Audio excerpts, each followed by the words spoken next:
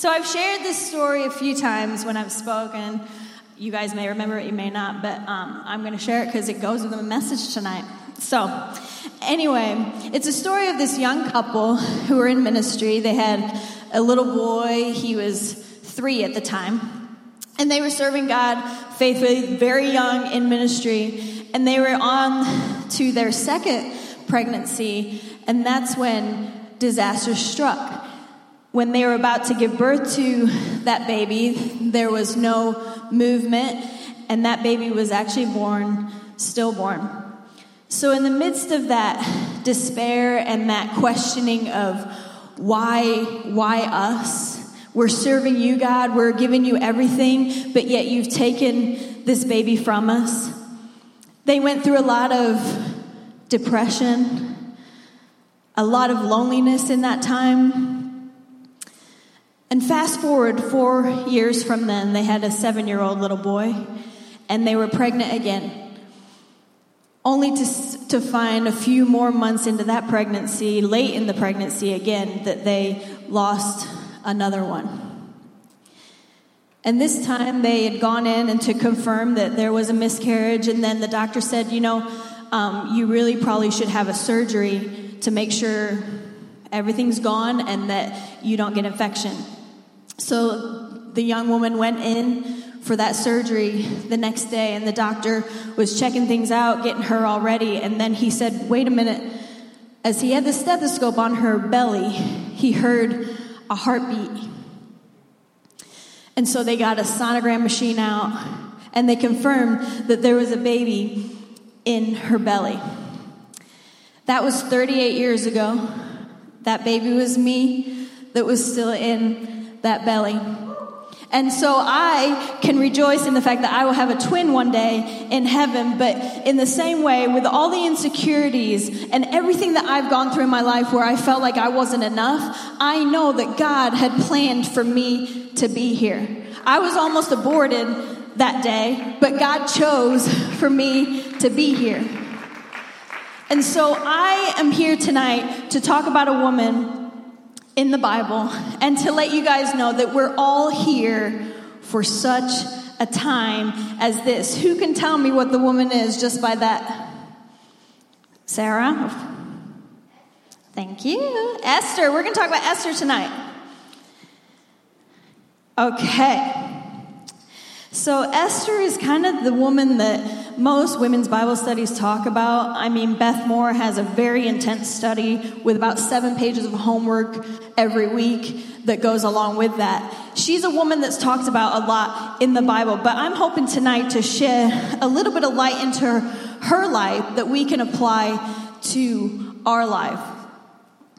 So I'm going to give you the rundown of this. It's a very long book, so I'm going to give you condensed version, okay? Okay. All right. So Esther was an orphan. She was raised by her cousin Mordecai. And she was not somebody that would necessarily be chosen. She was an unlikely candidate for anything that you would think to be royal anyway. And there was a king, Xerxes was the king at the time in Persia. And he threw a party, okay? So King Xerxes, he has a wife named Queen Vashti. So forget Esther and Mordecai for a second. Okay. King Xerxes has a party, okay? He says, okay, I would like for my queen to come before these guys, because the queen, of course, was having her own girl party in another part of the palace, which, why wouldn't you? And then he decides he wants to show her off. Well, Queen Vashti said, no, I'm not doing that. And so the King X, I'll call him, it's hard to say his name all the time. King X said, okay, you're not going to come, then you're done. Banished, done. Okay. So he has to have another queen. So you guys thought that The Bachelor and The Bachelorette show was a new thing the past, well, how many years have it been on? Like 20 years. Anyway, you thought it was a new thing, but no. It is in the Bible, okay? So King Xerxes, he decides he's going to find himself a new queen. And so Mordecai, who is Esther's cousin who raised her, remember, he was working around the palace and heard about this. And he decided to nominate Esther as the bachelorette. So all these women were going to come, and Esther 2, 8 through 11 says this. As a result of the king's decree, Esther, along with many other women, was brought to the king's harem at the fortress of Susa and placed in Heggai's care. Haggai was very impressed with Esther and treated her kindly. He quickly ordered a special menu for her, provided her with beauty treatments. He also assigned her 7 maids specially chosen from the king's palace. And he moved her and her maids into the best place in the harem. Esther had not told anyone her nationality, which she was a Jew, and family background, because Mordecai had directed her not to do so. Every day, Mordecai would take a walk near the courtyard of the harem to find out about Esther and what was happening to her. You see, it says that she impressed them immediately. She hadn't been chosen yet, but she impressed them immediately. She then had 12 months, ladies, 12 months of beauty treatments. Hello? Would you love that? 12 months of beauty treatments, all those YouTube tutorials, 12 months of those, okay? And when presented to the king, he loved her more than any of the others. She got the rose. She got the first impression rose. She got the rose. He chose her. Esther, will you accept this rose? Then Mordecai, the cousin, he ends up being on staff because Esther pulled a few strings. He becomes a palace official. Esther is now queen. Mordecai is now on staff. I'm going through this as fast as I can so we can get to this, okay? Mordecai overhears something.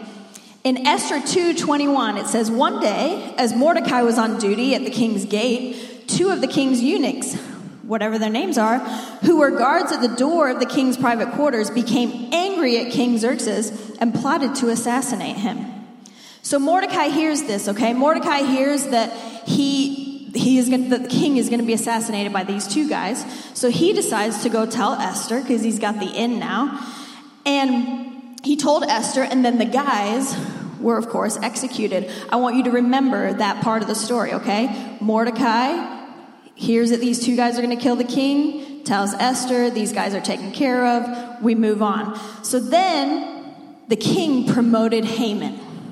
Now Haman is the bad guy, okay? Write that down. Haman's the bad guy. He is to become a powerful official to where the king wanted everyone to bow to Haman. Mordecai refused because he was a Jew. And so this got this Haman guy really mad. So then he goes to the king and said, hey, we need to destroy all the Jews because they're disobeying the king. And the king agreed. Here's the problem. Esther is a Jew, and the king doesn't realize that Esther is a Jew. Mordecai again went to Esther. Esther was not supposed to see the king unless she was summoned. So here we go in chapter 4, okay? Mordecai sent this reply to Esther. Don't think for a moment that because you're in the palace that you will escape the other Jews when they are killed. If you keep quiet at a time like this, deliverance and relief for the Jews will arise from some other place, but you and your relatives will die. Who knows if perhaps you were made to be queen for such a time as this. Then Esther sent her reply to Mordecai, go and gather all the Jews of Susa and fast for me.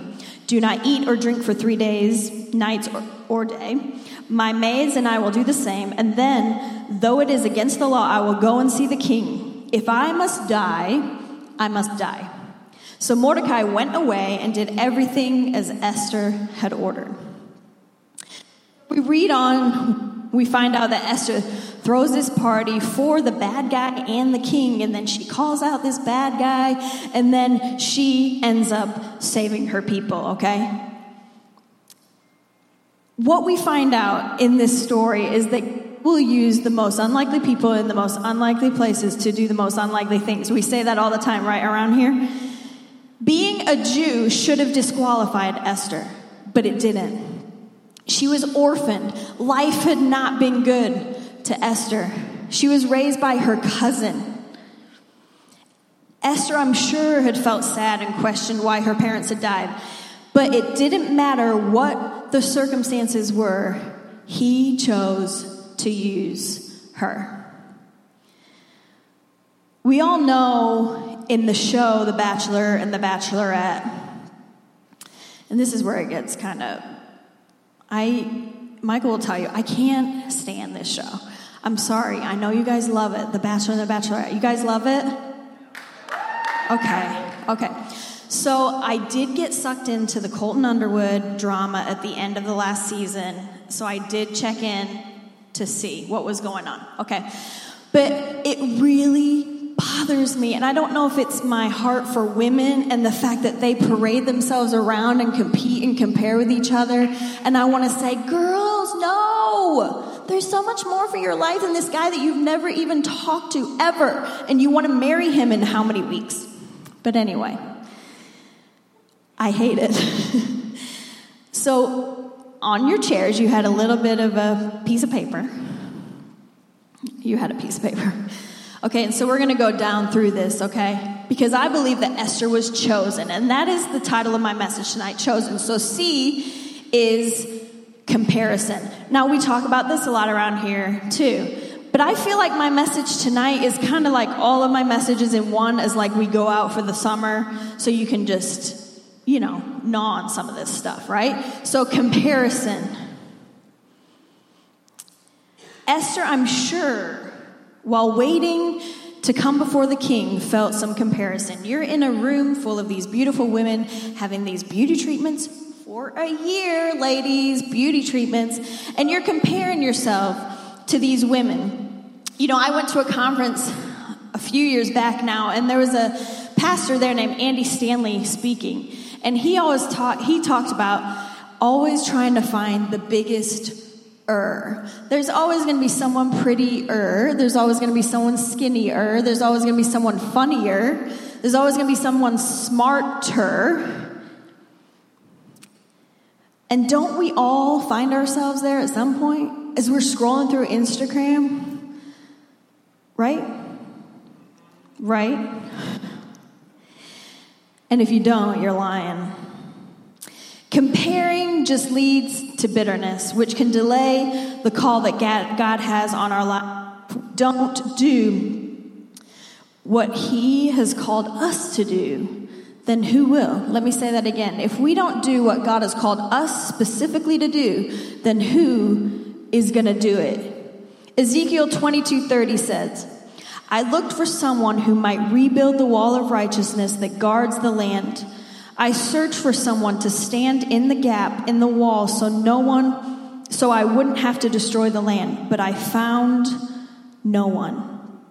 My youth group back in the day, I talk about it a lot. I had a good time back then, somewhat.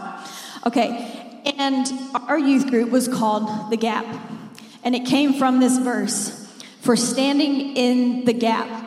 And we had these shirts that said, if we don't, who will? Okay, so that's my question to you. If you don't do what God has called you to do, who will? Back in the day in that Gap youth group, I compared myself to so many people. I wanted to be in that friend group that all the leaders wanted to be friends with. I wanted to be in that cool group. I wanted to serve on the student leadership team. I wanted to do all of this stuff, and I would compare myself to that girl and this girl and that person and that person. And I would try to be who they were, but that's not who God had created me to be. I wasn't doing what He had called me to do. If we don't, who will? Could it be that we're so busy looking at everybody else's life that we miss out on our own calling for our own life? if we don't do what God has called us to specifically do in this time, then who will? H. Honor. This one's a tough one. Okay, Mordecai was her cousin, and she honored him and she respected him. He raised her as his own. She listened to him. And then it says in chapter 2, verse 15, she won favor in the sight of the king. You see, Esther didn't argue with her authority in her life. She honored what he said to her. You know, there's going to be leaders in your life that you may not always agree with. You may not always agree with us.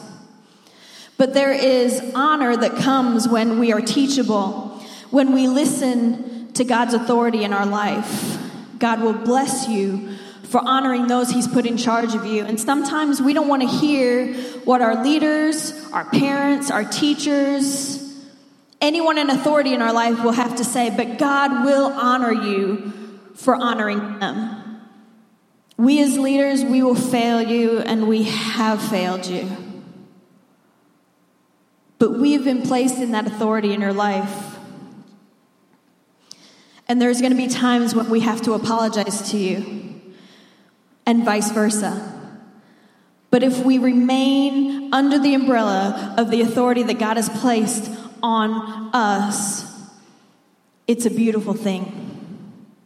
I think I speak for all the leaders here in this room in that our heart is only to unleash the potential in each and every one of you. So when we have to correct or talk things through with you, it's not to rule over you. It's because we see that potential in you. And Esther did that. She listened and she honored Mordecai. She did what he said. He said, don't tell them yet that you're a Jew. And she didn't. She listened. She honored. And next, she obeyed. Haman, the bad guy, when he came up with the plan to kill the Jews, Mordecai was the one who heard it and knew that Esther could do something about it. He saw that she was in a place for a reason, and because she honored him, listened to him, and obeyed him, and did what he was asking, God honored that. If we go to 4:15 through 16, then Esther sent his reply to Mordecai, go and gather all the Jews of Susa and fast for me. Do not eat or drink for 3 days, night or day. My maids and I will do the same. Then though it is against the law, I will go see the king. If I must die, I must die. Esther knew that obeying wouldn't be easy, to the point where she knew she may die. The right road. And the right road is not always the easy road.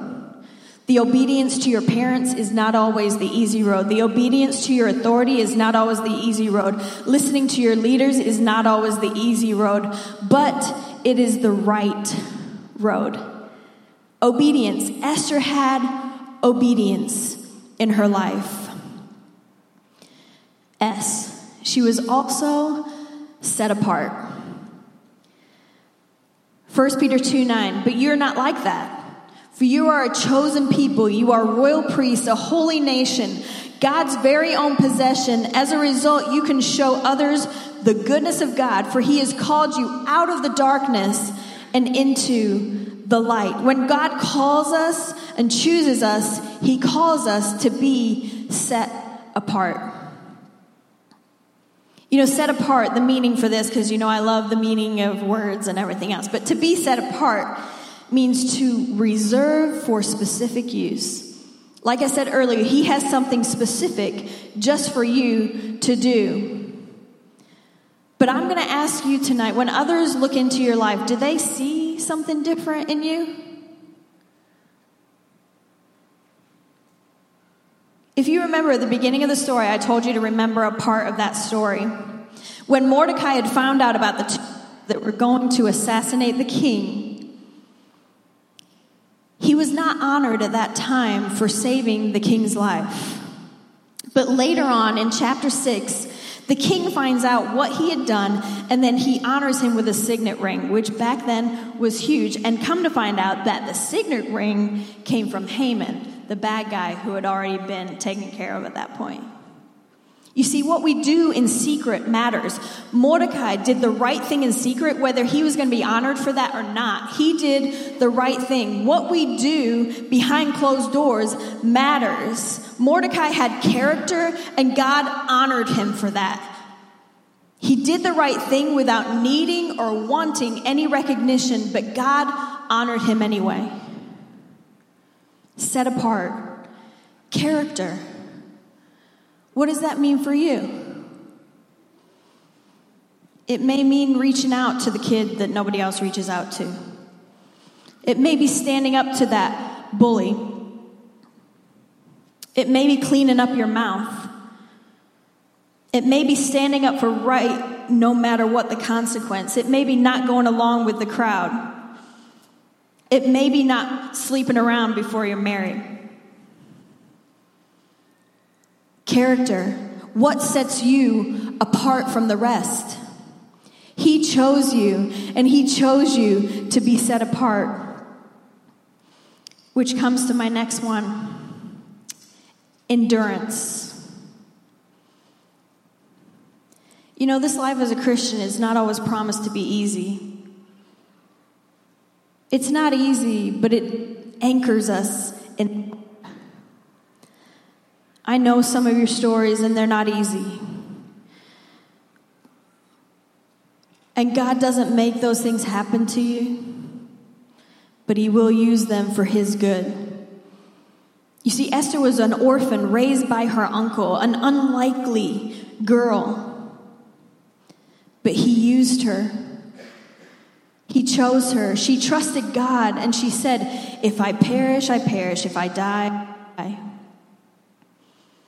She knew the road would be hard, but she did it anyway. Endurance. And like I said, life may be hard for you, and you can't see it working out for you right now, but you will. He set you apart. He's chosen you because God can use anything. Keep holding on to endurance, because his way is the way of life. And John 10:10, every time I preach, the devil comes to steal, kill, and destroy, but he comes that you will have life. No matter what you've gone through, he's going to use it, and he's going to bring life to your situation. You may not have chosen the life that you have, but Jesus chose you. He set you apart. Which brings me to the last point, and which is now. I talked about how Esther went through beauty treatments that I'm jealous of for a year to prepare to become before the king. You know, God is preparing you now for your destiny. We talk about this all the time too, but we want you to get these things from your head to your heart to know that he has a plan and a purpose for you, and that he wants to use you now, but he is also preparing you for what he has for you in the future.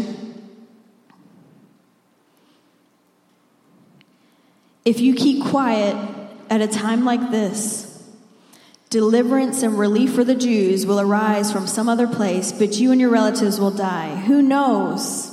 Perhaps you were made queen for such a time as this. You know, this is probably the most famous scripture in the book of Esther. People tattoo it on their arm. Perhaps you were made for such a time as this. You know, I've talked about The Bachelor a little bit, Bachelorette. You know, in the current season, or not current season, the season that just ended, where Colton Underwood from Washington, Illinois, I guess. Okay. Yeah, so it came down to 3 girls. 3 girls. And one of the girls decided she was done. She wasn't sure if she loved him, but he loved her, and the other 2, he didn't want anymore, right? So it ended the show abruptly. So then it shows Colton getting all mad because she leaves the show because she wasn't sure she loved him. And it shows him like jumping over a fence and everything else, trying to leave the show because he loved this girl. He didn't want the other two. You see, he saw something in Cassie that he didn't see in the other two girls. He chose her. He chose her. And you see, Mordecai saw something in Esther. He knew that God was going to use her in the place that she was in for such a time as this. That it wasn't an accident that this little Jewish girl became queen of Persia at that time. It was no accident. Mordecai saw something in Esther. Who are the Mordecais in your life? Who are the people that see things within you and encourage that potential in you and don't drag you down to something lower than you are? And you may say, you know what, I don't think I have anyone in my life like that. I don't think I have anyone that sees the potential in me. I don't have anyone to encourage that in me. Well, I'm going to tell you, we see that in you. Michael, me, Josh, Nat, your leaders, we see that potential in you, and we want to encourage that potential in you because Jesus chose you, and he chose you now, and he's preparing you now for what he has for you. He's going to use all of that junk and gross stuff that you've gone through for good, and Satan is not going to win in your life.